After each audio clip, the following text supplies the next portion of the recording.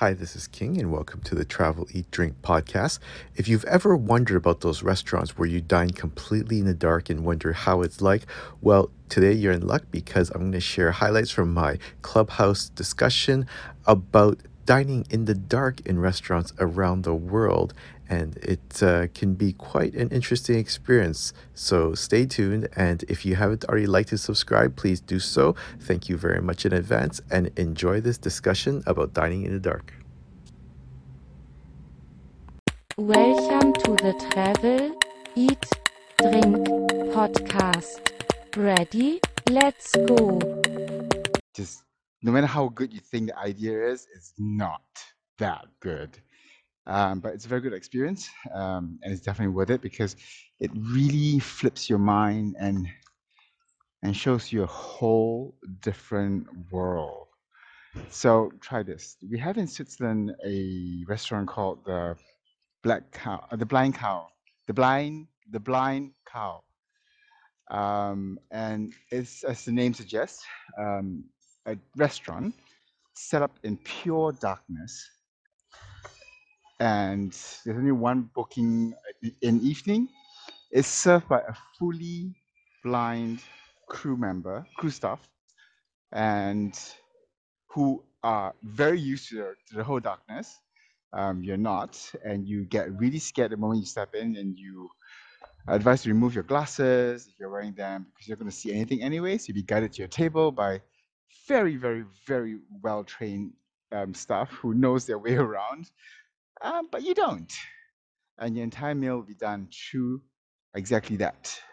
Of course, they will have catered to your needs and prepared a menu that is nothing crazy, so you don't get soup because you don't want to put your finger in your soup. And if you do get soup, it's mostly a cold type, like a ganache or something like that, gazpacho or something like that. Sorry, ganache is chocolate. I'm looking at chocolate, that's why. Sorry. And yeah, so it's interesting to learn how to eat again because you've learned the importance about eating with one finger, touching your food with a fork and stuff like that, because you kind of know where in the meat are you cutting, or if you're cutting things up, are you scooping things up, how are you scooping things up, and the importance of your server telling you what food are you eating, because then you know whether you need the fork to be down, facing down, or up. Are you scooping? Are you poking? Are you slicing? And it really makes you grateful for having your side, because so much things we take it for granted. And the last thing I want to say is this: make sure you don't wear white color stuff because it doesn't come out white anymore.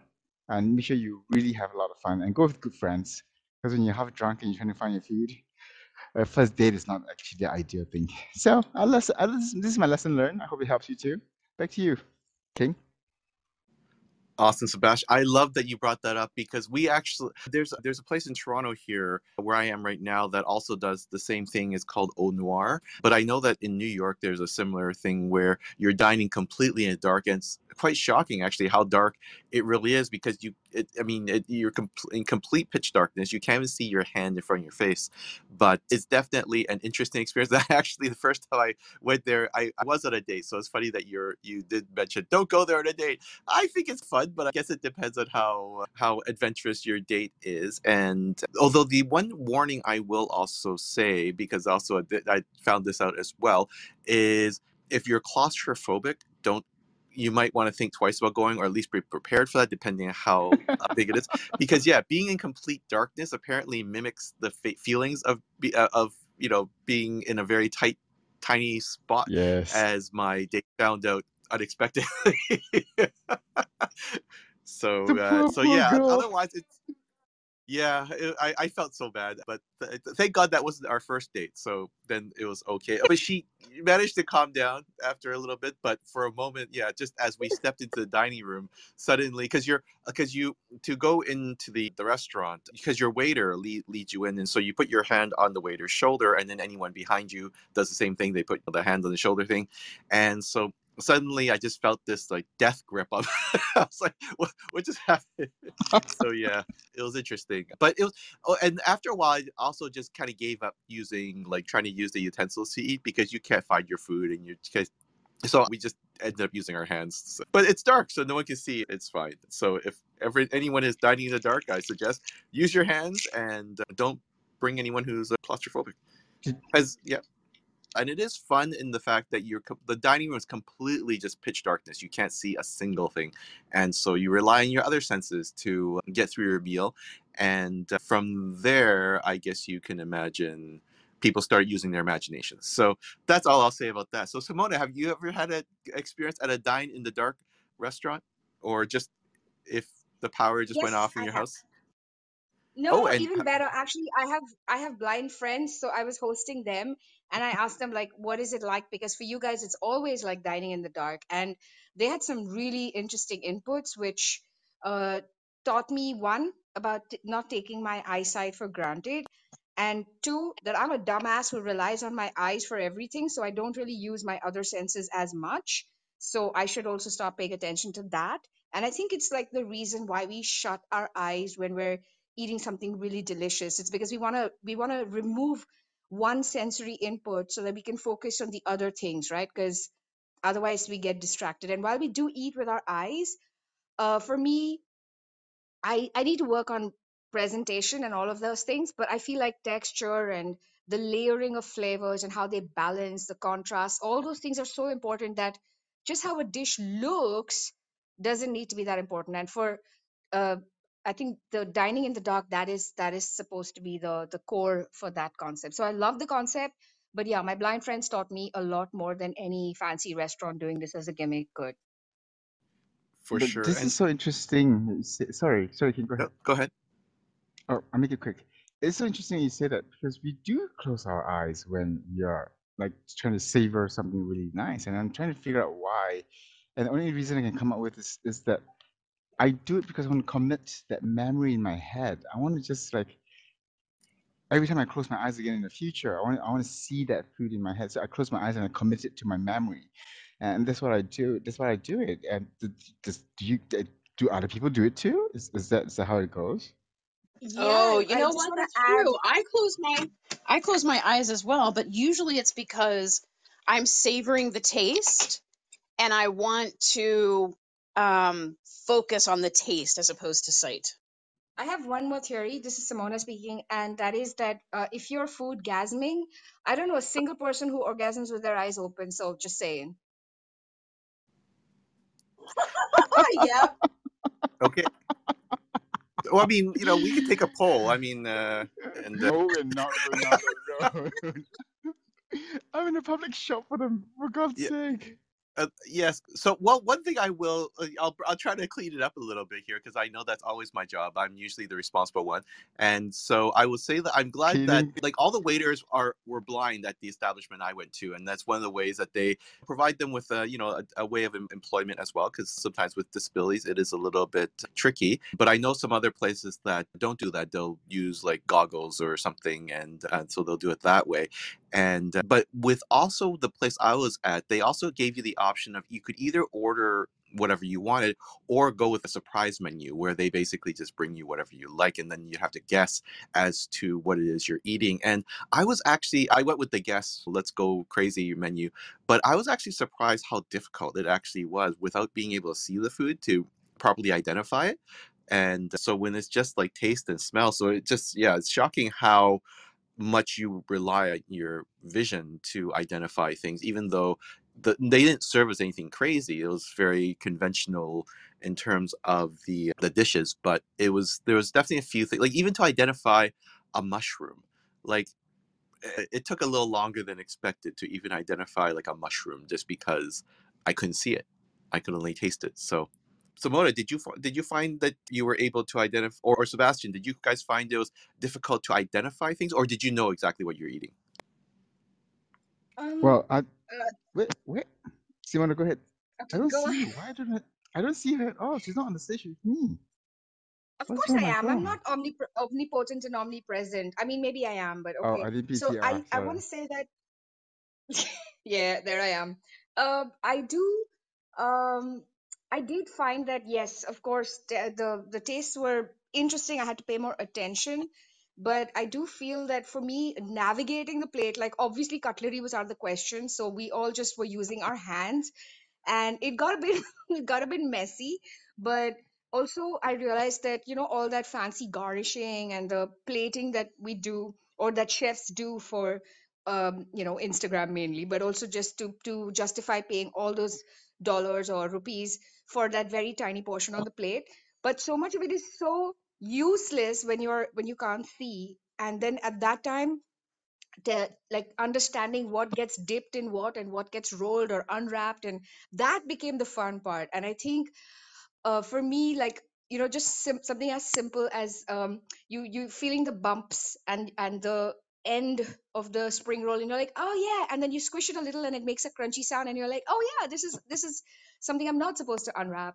And then there are Oh things my which did come with god. I know. I was wrapping. thinking Oh, the same. shut up! I'm keeping it clean. I'm keeping it clean. And then there were other things like which had like a mousse and a cracker underneath, and you picked it up obviously and went splotch with the and then the mousse got squished, and you're like, damn it, I shouldn't have done that. So yeah, then you're Hmm. feeling around the plate and using the cracker to scrape up the mousse. It was so Neanderthal, and I'm pretty sure that if anyone could see us, uh, it was just like children with crayons, like really, really high adrenaline, just eaten 10,000 donuts children. And we were just having a blast. We were licking our fingers.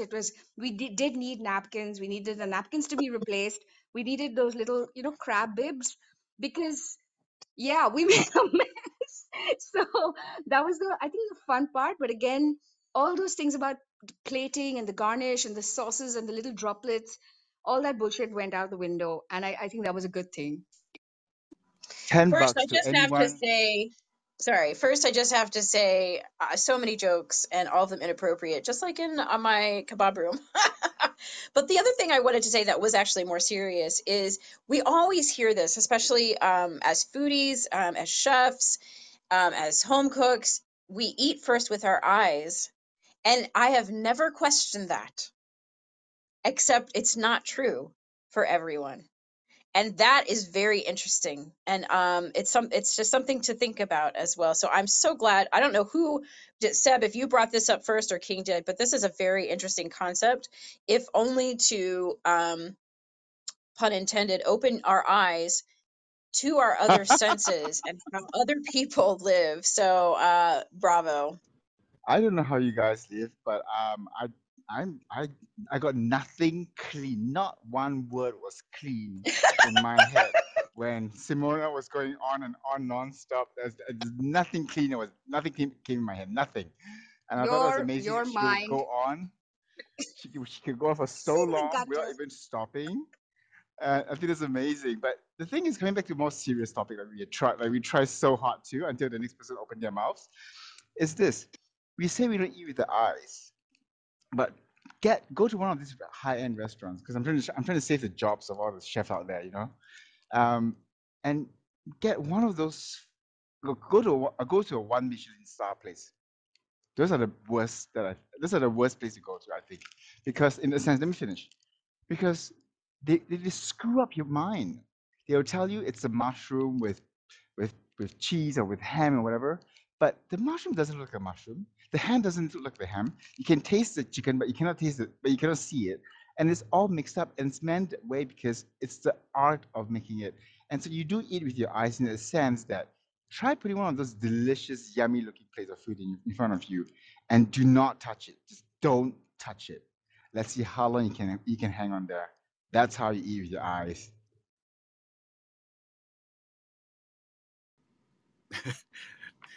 Once again, I agree when Simona was speaking there. I definitely was thinking other things. And it was Sebastian who brought this topic up, because I had completely imagined this conversation to be going in a very different way. But I loved the whole sort of dining in the dark concept, because I thought it was more widespread than this, but I didn't realize that it has to make its way around the world. And it does make you sort of think about so many different things, because we rely on our eyes so much, and our other senses are barely there half the time, and because we just rely on this one crutch that we have. And I know that definitely it was harder eating the colder foods than it was anything that was warmer, in terms of identifying what it was. Maybe just because I guess when foods are warmed up, the flavors come out more, and there's more. Actually, that makes sense. There's more flavors on your tongue. There's more uh, aromatics. I know. I Keep see myself going it down. clean. You tried so hard. You tried so hard. I try. Yes, the aromatics come out a little bit more. Like more. Anyways, I'm still going down. I'm gonna die on this sword. So but that in itself was something very interesting to me because I wasn't expecting that. The only sad part about the evening was that because you can't see anything, I accidentally knocked over my glass of wine. And that was tragic. The wine was sacrificed. So that's an important thing too. So make sure that you know where your beverage is. Ideally, put it a little bit outside of your zone of terror so that you don't accidentally knock it over. I was going to ask, like, where do we find these? So there is a website called dininginthedarkexperience.com, and you can actually put in your location, and then they will tell you different restaurants where they do this. Yeah, well, I have never dined in the dark, and I just looked it up, and there is a restaurant in London. And there's a few actually, but what made me chuckle was somebody had asked in the comments, what is the dress code? I thought, wow. I just had to add that. Naked. Ew, of course not. Yeah, you That's couldn't see, nasty. and you're going to spill your wines. And the poor waiter has to clean up for you. Can you imagine them dabbing at you without your clothes on? Ew. Save them. Give them. Their work And is hard enough. Don't make them. it also said that it's one of the hardest rest to book. I wonder But I why. have never been. And I've lived in London a long time. Not now, but I did before. Yeah, don't wear anything that stains easily. That's all I'll say about that. And be comfortable. And of course, be comfortable. What did you do when you had to go to the bathroom? Do you have to call the waiter over to take you? I mean, because you couldn't get there by It's dark. yourself. It's dark. No one will know. Oh my It's God. fine. No, I'm just kidding. You guys are Yes, so you do terrible. have to go. You just let your waiter know, and they'll come and take you out. Because in the outside area, it's dimly lit, so you can see when you're moving around the bar area. The bathrooms obviously are lit, hopefully, and so yes, you just let the waiter know, and they'll take you to and from. I didn't Victoria. hear what you said earlier, but I imagine, well, I know it must sharpen your senses. So I would think you can hear very much more what other people are saying, their conversations. So I think you would have to be very careful. You almost would have to, that's my thought. Ooh, but then it would be a good place to go if you're a writer, because then you could eavesdrop without anybody seeing you, and you could be. I hate to tell you this, but I do that. I mean, obviously not in the dark, but when I'm out somewhere, if somebody's talking loud, I'm gonna listen and be like, oh, I've got to use that in some dialogue because that was pretty funny. I'm trying to remember, and you can definitely hear people, and as you said, just because you're not seeing anything, you are paying attention a little bit more. But I think the other thing too was that I think I was distracted by my own noises in terms of trying to find the food on a plate. Because originally we tried to actually use the utensils, but unfortunately you just end up clanking against the plate because you don't know where everything is, and so there was a lot of there's a lot of that noise in amongst the other patrons, as well as everyone tries to find their food. And then there's less of it because I think everyone eventually just did what we did and just gave up and said, screw it, it's dark, we're just going to eat with our heads because we don't know where everything is. And the only other thing, I don't know if you're in the room, Victoria, when I mentioned earlier, is I just found it difficult. It was more difficult than I expected to identify the food just based on the texture and the taste, and especially the foods that were served cold, like in a salad or something like that. That I had a little bit more difficulty identifying those foods over the ones that were served warm. That's so interesting. And I also wonder if it makes you eat slower because we often gobble our food so fast that we don't really enjoy the flavors and the textures. Another thought. Mhm. I would say you do end up eating slower just because you're trying to identify the food. The other thing is, obviously, since you can't see, you don't want to stab yourself in the face with a fork, and you'll be a little bit more careful and maneuver that. But yeah. Yeah, but you know where your mouth is, and you know where your hand I mean, I don't know.